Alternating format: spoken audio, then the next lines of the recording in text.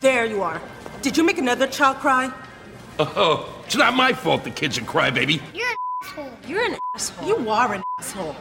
We are going right to Am I the A-hole? From Bob says, hey Matt, I have two Am I the A-hole questions. I travel occasionally for work and I spent some time in Kentucky. When I returned home to Ohio, I apparently brought a stink bug back with me in my luggage.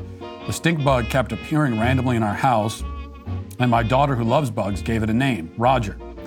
My wife wanted me to get rid of the stink bug or put it outside in the freezing cold to die, and I refused. It's not hurting anyone and keeps to itself. This poor bug has traveled across 2 states and successfully hid in our house for a month, and my daughter even named it. So I told my wife I would not let it go until it gets warmer outside. I know this is a weird story, but am I the a-hole for allowing it to live peacefully in our home? You're the a-hole for making me read that entire thing, thinking that there was some sort of good punchline. Like, why am I spending, it felt like hours reading that story about a stink bug in your house, and there's no, like, I thought the punchline was it ended up in somebody's food and they ate it, or like something like that. Just kill the bug. It's a bug, all right? Just kill. You don't want stink bugs in your house, okay? It's those of us who have had, real stink, we've lived in parts of the country that have a real stink bug problem, and we've had them in the house. It's not cute, okay? Just kill the damn bug, and it'll be fine. They don't have feelings anyway. They're not self-aware.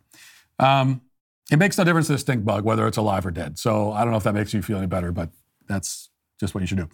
My second question is a little different. Me and my dad are both huge fans of the Daily Wire, and especially you. I'm a paying member. My dad is not. He listens to the free shows on YouTube every day. He really wants to see your movie, What is a Woman? But I refuse to let him use my membership to watch it and tell him that if he wants to see it, then he should support the company and get a membership. Am I the a-hole for not letting him be a bum and watch it for free, or should he have to pay for the membership? Also, this is not a situation where he can't afford a membership. He's just being cheap. Okay, that's a much better story because it all comes back to me, so it makes it more interesting. No, you're not the a-hole in that one. So you got one, you are the a-hole on one, not on the other. So they kind of cancel out. But it's a bit of a controversy, and I hear this from people sometimes. They want people to see What is a Woman, for example, or some of the other great content the Daily Wire has to offer, and it's like, well, should I just show it to them, let them have my password, or should I make them get a membership? And I think that if there's no financial obstacle for your father, and he's a big fan and a supporter, then he should get the membership and stop being a cheap ass. You can tell him I said that. Did you notice that big tech companies today are masquerading as private companies? Are we supposed to believe that a big tech wolf has now turned into our sweet grandma? Big tech literally feeds on your information by collecting and selling off your data. They can't stop themselves from looking at what you do online. That's why, to protect myself against big tech's prying eyes, I use ExpressVPN. When using the ExpressVPN app on your computer or your phone, you're hiding your unique IP address. Websites can't use that address to find out your real location or track what you do online. On top of that, ExpressVPN encrypts and reroutes 100% of your online activity, so your internet provider, Wi-Fi admin, and hackers can't see it. Best part, though, is how easy it is to use. It just takes one click to protect all your devices. One ExpressVPN subscription covers up to 5 devices at the same time, so you can protect your entire family, too. So today's the day. Get the VPN that I trust to protect my online privacy when big bad tech is at the door. Visit expressvpn.com/Walsh right now to get 3 months for free. That's expressvpn.com/Walsh to get protected. expressvpn.com/Walsh. From Zachary, Dear Matt, my wife and I got married after only knowing each other for a few months. I told her we should wait, but she insisted. She had 3 kids going in and I have 1. Everything went fine until it came time for parenting strategies to present themselves. Both our sons had suffered tremendously mentally from what I believe was our inability to be cohesive. I told my wife we needed to be firm in what we agreed upon together as how to parent and not sway. I would periodically find out that she would not enforce our rules when I wasn't around, which resulted in many arguments behind closed doors. I ultimately told her that I couldn't do this anymore if things wouldn't change. The deciding event was when my son was physically beaten up by her son, and she believed her son acted in self-defense, to which I reiterate that we don't condone violence of any kind in our household, and both should be punished. She didn't agree, so I declared that I wanted a divorce and swiftly moved out with my son. Am I the a-hole? Yes. Yes, you are. I'm, as always with these things, I must begin with a disclaimer that I'm only getting one side of the story, but in this case, like, I'm getting your side of the story, and so I have to assume that you're giving me the most generous version of events, most generous to yourself, because that's what people tend to do, right?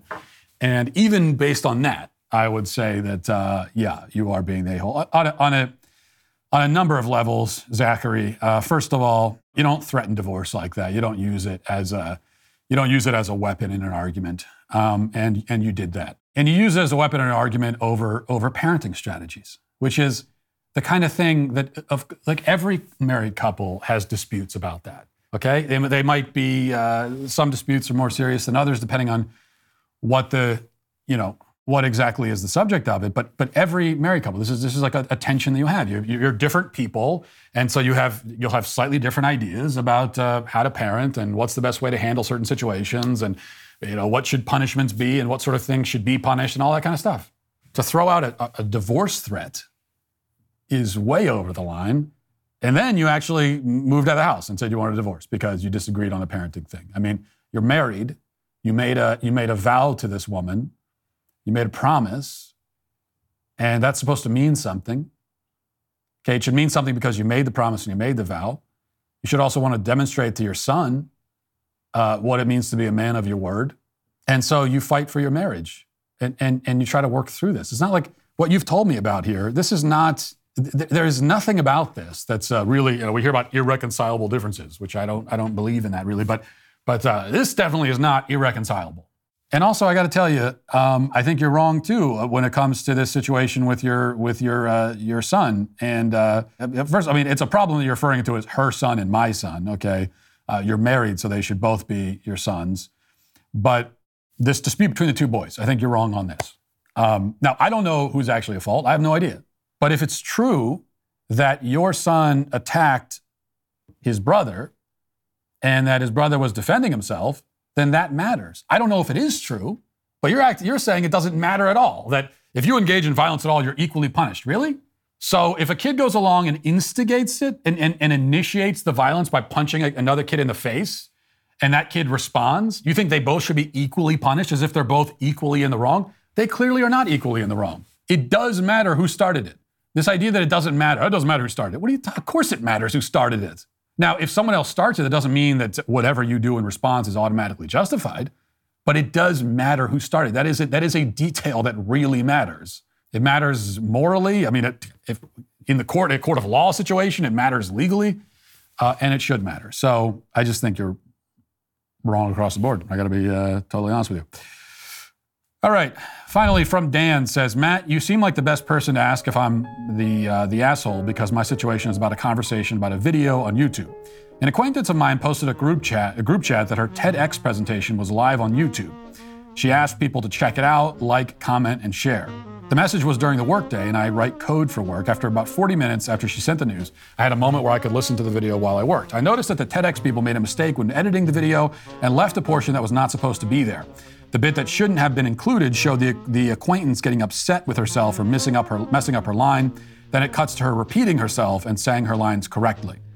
I sent the following message, quote, around 5:03, they left in a part where you get upset with yourself for messing up. I recognize that my message was short and I'm not a YouTuber. I don't know the level of involvement in fixing an editing error. I intended to provide the exact timestamp and the issue as quickly as possible so that she could have the necessary information if she would contact them to fix it. Her response was, quote, you're actually the worst. Actually. I let things go, but someone else said, why? Sometimes we should just keep things to ourselves. I responded, I figured maybe they could fix it. I understand how my message's brevity could be misinterpreted. Am I the a-hole for not spending more time to develop a longer message?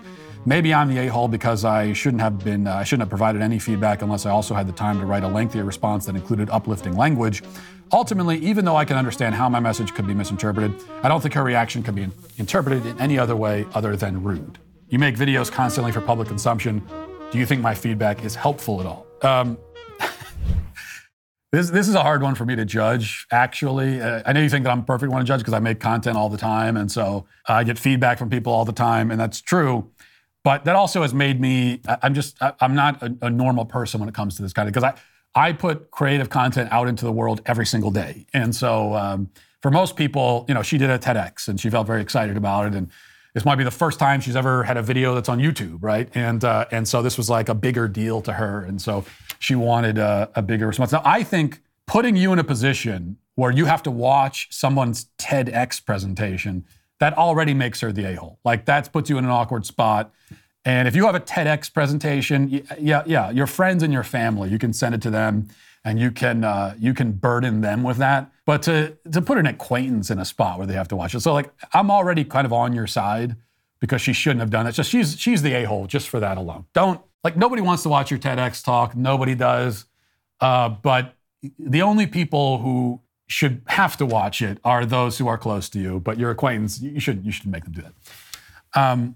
However, because I make content all the time, I appreciate just like quick, basic feedback like that. And if there's an error somewhere, something that needs to be cut out, and someone says, "Oh, you messed up that part," like I'm fine with that because I don't need all the big speech, and I don't need you to pretend. I don't need you. Well, that was great. I loved it. No, just get to the point. Like if there's something there that I can change, if you don't like, just tell me. Okay, that's how I feel about it. But I think for most people, when you make something creative, it's kind of a vulnerable spot. You're putting yourself out there, and so if you're gonna give feedback, especially if it's to a woman, then if you want it to be received well, then yeah, it does help to preface it with something. So you could have said something like, "This was great. You're such a great public speaker. By the way, not sure if it's something that can be fixed, but there's a little flub there at 503. Maybe they can cut it out." Something like that probably would have been received a little bit better. Just add that's what they're looking for. Is just that she's looking for. This is the only reason. Like here's the other thing. Almost nobody really wants honest feedback about anything. Nobody really. They say that, but they don't really. They just want you to compliment it, and especially if it's something creative like that, they just want to be complimented. So you're borderline. I don't know. I'll give you. It's borderline on the edge, but she wins out as the a-hole here for making you watch the TEDx in the first place. That's how I'm gonna King Solomon this thing.